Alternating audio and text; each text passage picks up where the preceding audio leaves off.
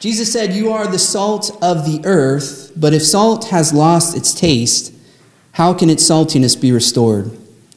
It's no longer good for anything, but is thrown out and trampled underfoot. You are the light of the world. A city built on a hill cannot be hid. No one, after lighting a lamp, puts it under the bushel basket, but on the lampstand, and it gives light to all in the house. In the same way, let your light shine before others, so that they may see your good works and give glory to your Father in heaven. Do not think that I have come to abolish the law or the prophets. I have come not to abolish, but to fulfill.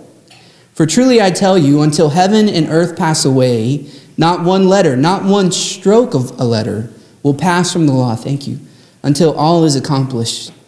Therefore, whoever breaks one of the least of these commandments and teaches others to do the same will be called least in the kingdom of heaven. But whoever does them and teaches them will be called great in the kingdom of heaven. For I tell you, unless your righteousness exceeds that of the scribes and Pharisees, you will never enter the kingdom of heaven." The gospel of the Lord. Praise to you, Lord Christ. In the name of the Father, the Son, and the Holy Spirit, Lord, I pray you would speak to us, that your Spirit would say to each and every one of us what we need to hear today. And I pray that we would leave this place transformed and challenged by the Holy Ghost. In Jesus' name, and everybody said, Amen. Why don't you go ahead and be seated? We're going to try something different. I just feel like doing this today. So on Thursday, I was able to go and see a hero. And I've never met this woman before in my life, but I heard about her. Her name is Joanne Bland, and that's such an ironic last name because she is salty. She is fiery in the best way. Joanne, and the title of the sermon is Joanne and Jim, and I think the subtitle would be The Visible Community, and I'm going to try to unpack that over the next few minutes. So Jesus says, no one after lighting a lamp puts it under the bushel basket. And he says, salt that has lost its saltiness is worth nothing. And he's talking about us. He's talking about people who would follow him, and then they lose that distinction. But I think we need to unpack what that means. So back to Joanne. Joanne was a child who grew up in the segregated south of Selma, Alabama. And her mother died when she was really young because she was taken to a white hospital who would not give her white blood for a blood transfusion. And so she was a child, and she remembers being scarred by this. Her mother died because this white hospital had made her mother wait for black blood that was being transferred from miles away. It didn't get there on time. Her mother died with her baby brother in her belly.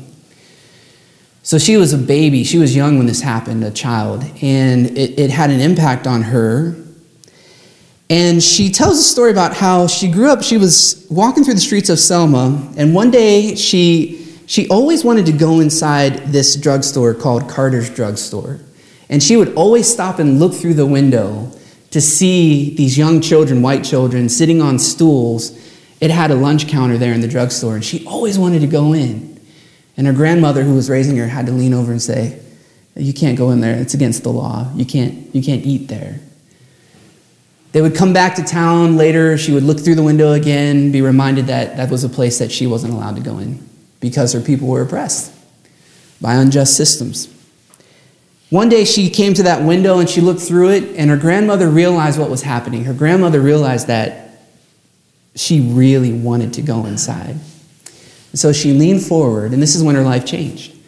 Her grandmother leaned forward and whispered in her ear and said to her, "When we get our freedom, you'll be able to sit there." And she tells the story. Joanne says that was the day she became a freedom fighter. Two things her life centered upon were church and activism. Even at a young age, she is the youngest person to have been jailed. I love this part of her story. She's the youngest person to have been jailed during the civil rights movement. By the time she was 11 years old, she had been documented. She had been arrested 13 times by the age of 11, working for the freedom of a people. She was there on Bloody Sunday. She talks about it in her story. When they tried to cross the bridge, She talks about how she was thrown into a white police car, and her older sister, she was just a child, her older sister saw this happen and ran to her, got in the car with her voluntarily. Joanne put her head on her sister's lap and felt drips on her face, and she thought her sister was crying. Her sister required 32 stitches because she was hit by police officers in the back of her head and in the front of her face. It was blood falling on her face. She took this story with her for the rest of her life and decided, because of her faith community who told her, her church told her, that we need to live our faith out loud, that we need to be public with our faith, that Jesus calls us to be salt and light, that we have to do something about this. That's the story of Joanne. Here's the story of Jim. Jim Wallis is an American theologian, author, political activist. Some of you know him. He's known for a magazine called Sojourners. When Jim Wallis was the same age, he was young, he remembers as a teenager going to church and bringing the subject up at his white church that he grew up in. And he told this church community, I feel called to, that we should be, I feel the calling for our community, that we should be more visible with our faith, that we ought to be doing this work with other churches, black churches in the civil rights movement, working towards the liberation of people. And he tells a story about an elder who came up to him in his church, this one particular elder, which changed his life. Not in a good way. The elder got mad at him. And in so many words, the elder told him, you need to shut up with that. And then the elder said to him, and I want to make sure I get this right. He said, the church has no involvement with civil rights and racism. His elder grabbed him and said, that's political. We don't get involved with that. And then he said this, and this is what really messed Jim Wallis up in a good way. The elder said, our faith is private. Jim Wallis would then spend the rest of his life dedicated to the mission of communicating to the church and the neighborhood at large that while faith is personal, it is never private. He would spend the rest of his life on this thesis that faith, while it is personal, no one would deny that. God is personal. But he's not personal so that it terminates with you, so that his love, the gifts of God terminate with you. He's personal so that you will go out into the world and be salt and light. Faith is personal, of course, but it's never private. So today we have Joannes and Jims, still. We have people in faith communities who are being told to let their light shine, to do the good work that God has given them to do, to be agents of God's change and liberation and justice. Very much what we heard in Isaiah's text today. But we also have folks who are being told by their faith communities to sit down and shut up, that their faith is private. Last week we read about the Sermon on the Mount and the Beatitudes and how these are counter-cultural things. It's a perspective that Jesus enunciates, that he calls us to, that if we're not careful, we can read the Sermon on the Mount and we can read the Beatitudes as such, that it would almost make us think the natural outcome of such countercultural ideas is to become separatists, right? Like, if this is going to make us so different, then maybe we should just become isolated separatists because we're going to be so different than the world. But I love that Jesus follows up these countercultural imperatives with, go let your light shine and be salt in the world. He's saying you are going to be very different, very radical. And at the same time, he's saying, and get out there. Calling us to be public with our faith. It would be easy for us to think that maybe, and I've heard people say this, I've had people tell me this, that the Sermon on the Mount is for personal piety. Keep that to yourself. I get emails. Now it's direct messages. I get direct messages of people telling me to just get folks saved. People who don't even know me, but they feel like they want to tell me that. Happened 2 weeks ago. Just shut up and preach Jesus. Well, I am. It's a matter of which Jesus I'm preaching. It's definitely not a Jesus that would let us be quiet about justice, for sure. And our text today will not let us be quiet. They won't let us fade into invisibility. We are to be salt and light. You read it yourself. We are to permeate society. We are to preserve like salt and tell the truth like light. In love, but tell the truth nonetheless. Speak the truth. And I want you to look at that quote from Dietrich Bonhoeffer in your handouts, your bulletins today.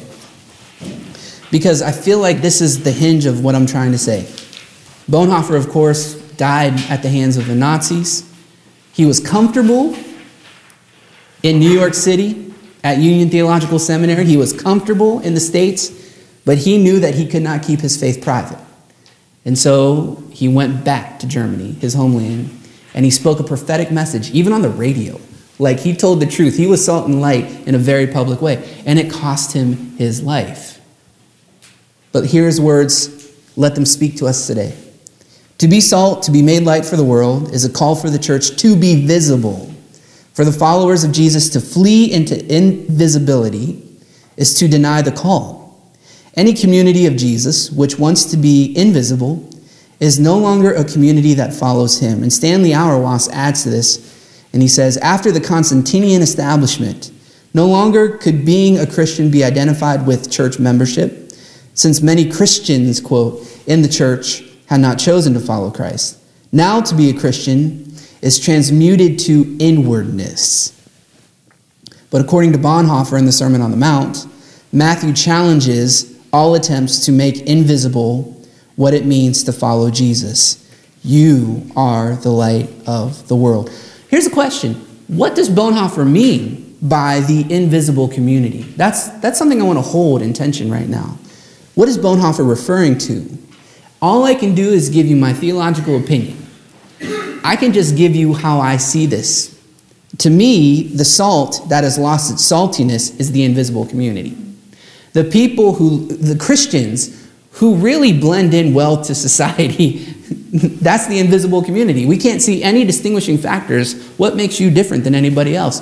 You buy the same, you think the same, you look just like everyone else, right? That's the invisible community. It's salt that has lost its saltiness because it's been compromised. That's what Jesus is talking about. What good is salt if it just gets mixed in with all these other ideologies? What's good with salt if it just mirrors the very systems of injustice, the very systems that are skewed that the world gives? What is good if salt becomes just as consumeristic, materialistic? What good is it if we just become like everybody else? So the invisible community, to me, is the community that is telling other people in the faith to cover their lamp. I was raised singing the song, This Little Light of Mine. And my favorite part of that song, I would shout it out, is when we got to the line that says, hide it under a bushel. I would sing the whole song quiet until and maybe that was prophetic when I was young, I don't know. I would sing the whole song quiet until we sang, hide it under a bushel, and then I would scream at the top of my lungs in Sunday school, no! That's not what we're here to do. We're not here to sit down and shut up. We're not here to blend in. We're not here to get mixed in with all these other isms that society would hand to us. We're here to be radical. Radical. Getting ourselves into good trouble, as Eugene Peterson told us last week. The invisible community.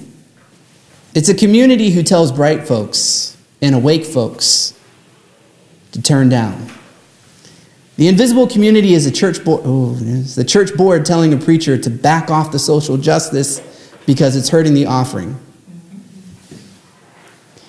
The invisible community is a community sending angry emails to both pastors and parishioners with messages like, just preach Jesus and get people saved.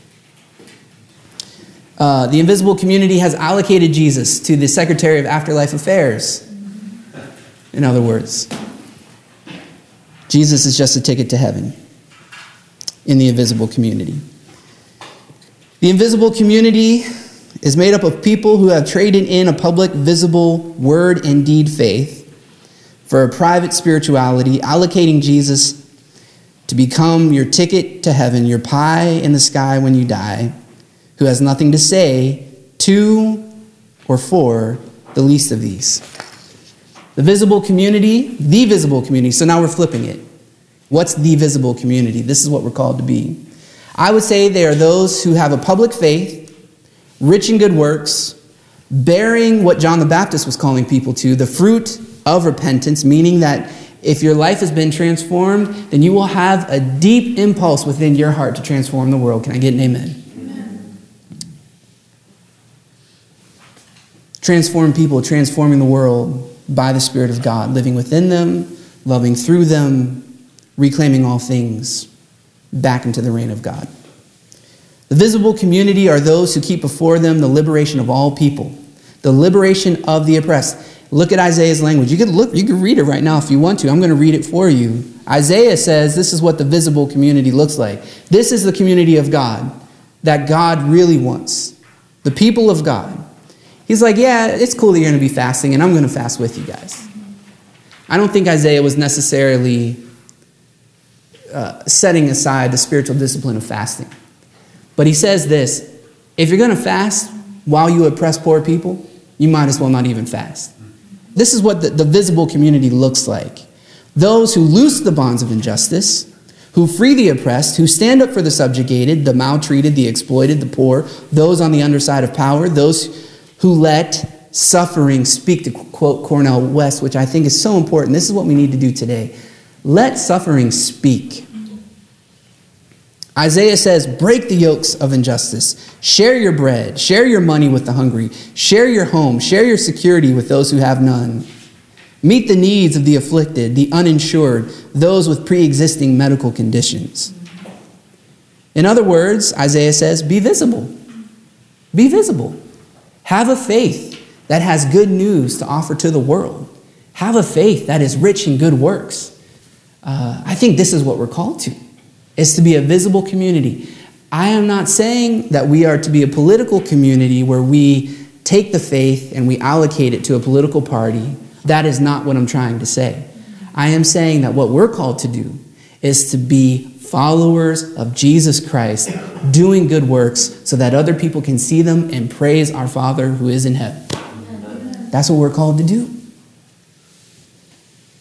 The invisible community is, read the psalm. The psalm switches and it talks about the wicked. What we read is about the righteous. But here's how the psalm that we read today defines the wicked. The wicked see the righteous giving freely to the poor, and it says they gnash their teeth, and then they pine away. And Brueggemann is one of my favorite troublemakers. He says this, the wicked are not people who are promiscuous and drink all the time. I think when I was growing up, that's how I viewed wicked people, right? I didn't do those things. It was a negative sort of spirituality, piety. I don't do those things and they do, they're wicked. Little did I know you can lock yourself in a room, do absolutely nothing, and be utterly wicked. It's the sin of omission, the things you should have done, but you didn't. I was hungry. You did nothing. Brueggemann says wicked people are not the ones who drink all the time. The wicked in the Psalms are rather those who do not care about other people. That is how the psalmist defines wicked. They see the poor, they don't care. And in fact, the psalmist says, it drives them crazy to see other people who do care. They see the righteous giving freely to the poor, to quote the psalm, and they gnash their teeth. You know why? Because your care for the poor is a conflict with their apathy. It sets in tension, it's a contrast to their indifference. So whenever people who don't care see people who do care, loving on people who have no one who cares, it all of a sudden stirs within them indignation and they gnash their teeth. They should pull themselves up from their own bootstraps. Dr. King said it's heartless to tell people who have no boots to pull themselves up from their own bootstraps. They gnash their teeth. I think Facebook is filled with gnashing of teeth. I think social media is filled with gnashing of teeth. And just try to say something on behalf of the poor and watch how those teeth gnashers want to chime in on your comment section and troll you.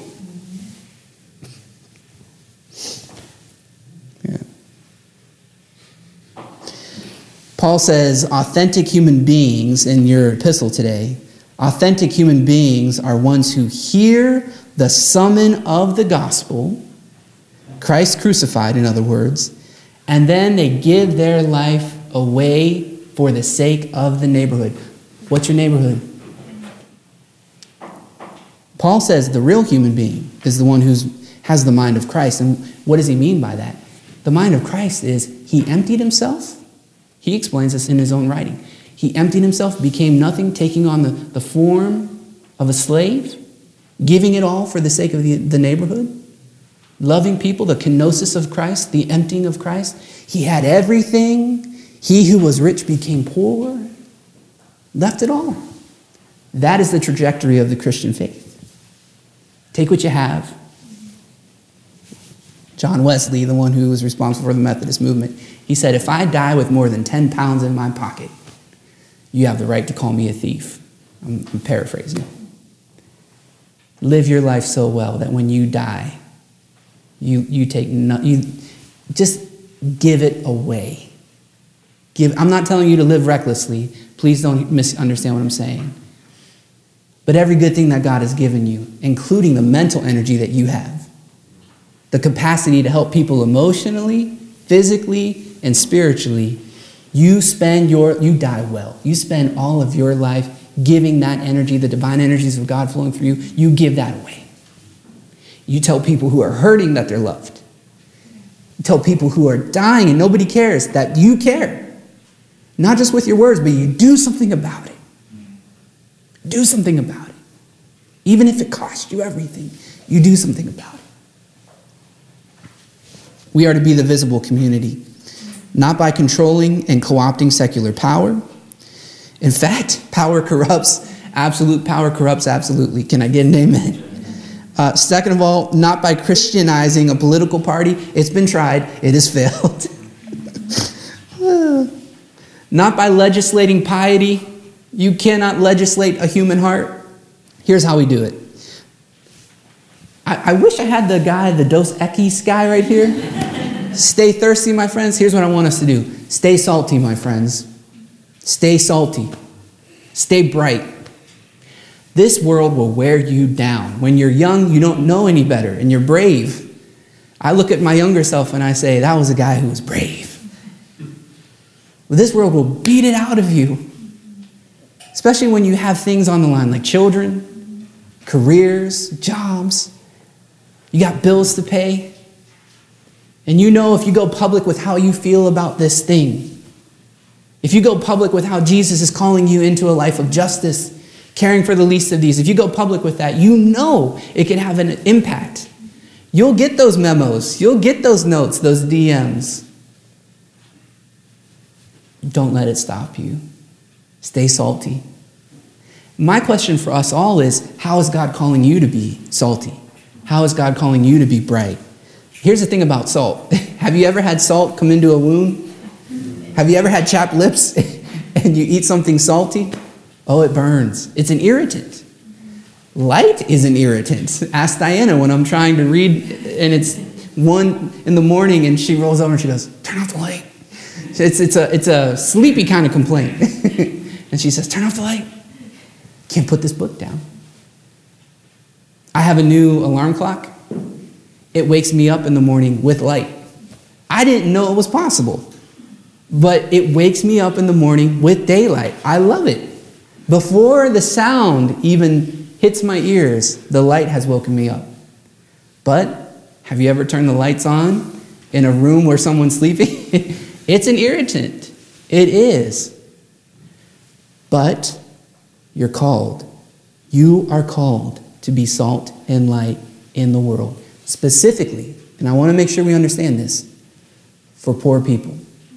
That's what Isaiah is saying. We have to be salt and light for the poor, for those on the underside of power. Who are you going to be? Joanne? Or are you going to be the elder at Jim Wallace's church who says, our faith is not public? It's a private thing. I would encourage you, go public, be visible. This is a prayer it's called Prayer for Conscience and Courage by Joan Chittister. Loving God, leave us beyond ourselves to care and protect, to nourish and shape, to challenge and energize both the life and the world you have given us. God of light and God of darkness, God of conscience and God of courage, lead us through this time of spiritual confusion and public uncertainty. Lead us beyond fear, apathy, and defensiveness to new hope in you and to hearts full of faith. Give us the conscience it takes to comprehend what we're facing, to see what we're looking at, and to say what we see, so that others hearing us may also brave the pressure that comes with being out of public step. Give us the courage we need to confront those things that compromise our consciences or threaten our integrity. Give us most of all the courage to follow those before us who challenged wrong and changed it, whatever the cost to themselves, for your glory. And let us all say, amen. Thank you.